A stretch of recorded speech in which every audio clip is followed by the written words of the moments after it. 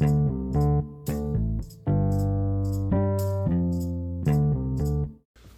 everyone, this is Scott Lutz and welcome to another Bible reading of the day. Today we are in Jeremiah 37, 1 through 21, then Luke 2, 1 through 52. Let's go ahead and read the scripture. Jeremiah in prison. Zedekiah son of Josiah was made king of Judah by Nebuchadnezzar, king of Babylon. He reigned in place of Jehoiachin son of Jehoiakim. Neither he nor his attendants nor the people of the land paid any attention to the words of the Lord had spoken through Jeremiah the prophet. King Zedekiah, however, sent Jehoiakim, son of Shelemiah, with the priest of Zephaniah, son of Messiah, to Jeremiah the prophet with this message: "Please pray to the Lord our God for us." Now Jeremiah was free to come and go among the people, for he had not yet been put in prison. Pharaoh's army had marched out of Egypt, and when the Babylonians who were besieging Jerusalem heard the report about them, they withdrew from Jerusalem. When the word of the Lord came to Jeremiah the prophet, "This is what the Lord, the God of Israel, says. Tell the king of Judah, who sent you to inquire of me, Pharaoh's army, which has marched out to support you, will go back to its own land, to Egypt. Then the Babylonians will return and attack this city. They will capture it and burn it down.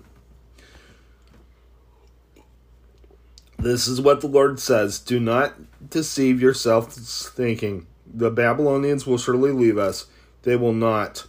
Even if you were to defeat the entire Babylonian army that is attacking you, and only wounded men were left in their tents, they would come out and burn this city down." After the Babylonian army had been withdrawn from Jerusalem because of Pharaoh's army, Jeremiah started to leave the city to go to the territory of Benjamin to get his share of the property among the people there. But when he reached the Benjamin gate, the captain of the guard, whose name was Urijah, son of Shelemiah, the son of Hananiah, arrested him and said, "You are deserting to the Babylonians." "That's not true," Jeremiah said. "I am not deserting to the Babylonians." But Urijah would not listen to him. Instead, he arrested Jeremiah and brought him to the officials. They were angry with Jeremiah and had him beaten and imprisoned in the house of Jonathan the secretary, which they had made into a prison. Jeremiah was put into a vaulted cell in a dungeon where he remained a long time. Then King Zedekiah sent for him and had him brought to the palace, where he asked him privately, "Is there any word from the Lord?" "Yes," Jeremiah said. "You will be handed over to the king of Babylon." Then Jeremiah said to King Zedekiah, "What crime have I committed against you, or your officials, or this people, that you have put me in prison? Where are your prophets who prophesied to you? The king of Babylon will not attack you or this land. But now, my lord, the king, please listen. Let me bring my petition before you. Do not send me back to the house of Jonathan the secretary, or I will die there." King Zedekiah then gave orders for Jeremiah to be placed in the courtyard of the guard and given bread from the street of the bakers each day until all the bread in the city was gone. So Jeremiah remained in the courtyard of the guard. Let's go ahead and head to your New Testament reading.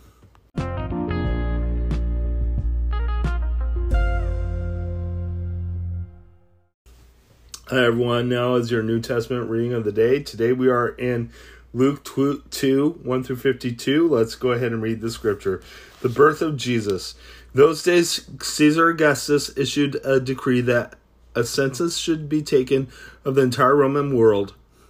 This was the first census that took place while Quirinius was governor of Syria, and everyone went to his own town to register.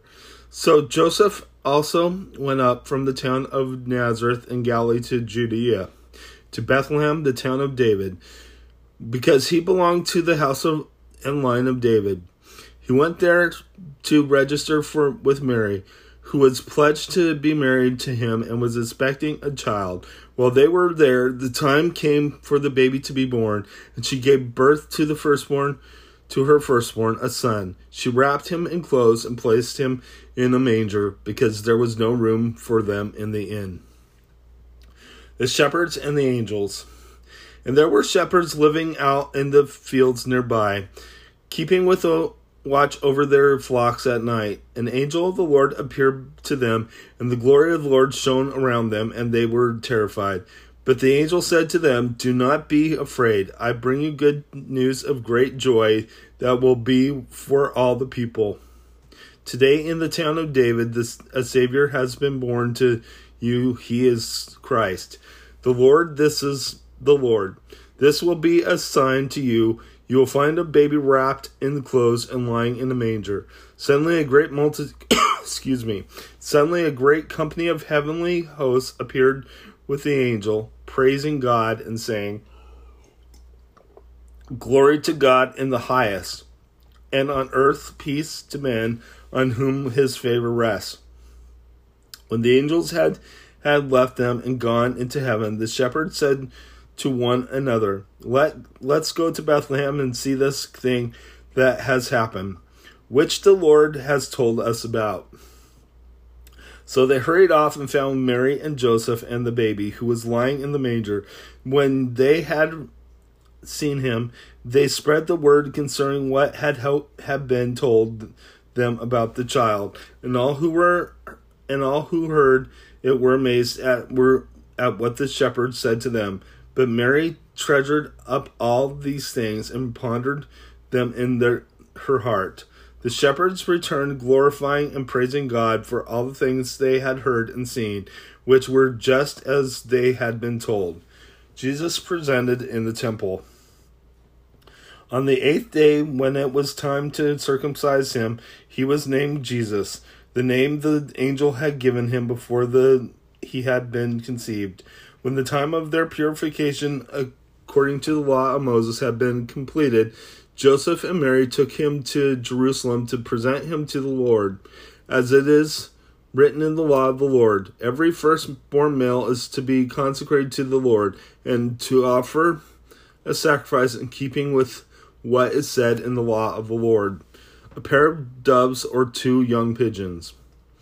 Now there was a man in Jerusalem called Simeon, who was righteous and devout. He was waiting for the consolation of Israel, and the Holy Spirit was upon him. It had been revealed to him by the Holy Spirit that he would not die before he had seen the Lord's Christ. Moved by the Spirit, he went into the temple court. When the parents brought in the child of Jesus to do for him what was the custom of the law required, Simeon took him in his arms and praised God, saying, "Sovereign Lord, as you have promised, you now dismiss your servant in peace. For my eyes have seen your salvation, which you have prepared in the sight of all the people, a light for revelation to the Gentiles and for the glory to your people Israel." Child's father and mother marveled at what was said about him. Then Simeon blessed them and said to Mary, his mother, "This child is destined to cause the falling and rising of many in Israel, and to be a sign that will be spoken against, so that the thoughts of many hearts will be revealed, and the sword will pierce your own soul too." There was also a prophetess Anna, the daughter of Phanuel, of the tribe of Asher. She was very old and had lived with her husband 7 years after her marriage, and then was a widow until she was 84. She never left the temple, but worshipped night and day, fasting and praying. Coming up to them at that very moment, she gave thanks to God and spoke about the child to all who were looking forward to the redemption of Jerusalem. Then Joseph and Mary had done everything required by the law of the Lord. They returned to Galilee, to their own town of Nazareth. And the child grew and became strong. He was filled with wisdom, and the grace of God was upon him. The boy Jesus at the temple. Every year his parents went to Jerusalem for the feast of the Passover. When he was 12 years old, they went up to the feast according to the custom. After the feast was over, while his parents were returning home, the boy Jesus stayed behind in Jerusalem. But they were unaware of it. Thinking he was in their company, they traveled on for a day. Then they began looking for him among their relatives and friends. When they did not find him, they went back to Jerusalem to look for him. After 3 days, they found him in the temple courts, sitting among the teachers, listening to them and asking them questions. Everyone who heard him was amazed at his understanding and his answers. When his parents saw him, they were astonished. His mother said to him, "Son, why have you treated us like this? Your father and I have been anxiously searching for you." "Well, why were you searching for me?" he asked. "Didn't you know that I had to be in my father's house?" But they did not understand what he was saying to them. Then he went down to Nazareth with them and was obedient to them. But his mother treasured all these things in her heart. And Jesus grew in wisdom and stature and in favor with God and men. Let's go ahead and close in prayer. Lord God, I just praise you. I lift you up, O Lord. I just ask that you be with us and watch over us, I pray. And thank you for showing us that you are the mighty God. In Jesus' name, amen. God bless you. Have a wonderful day.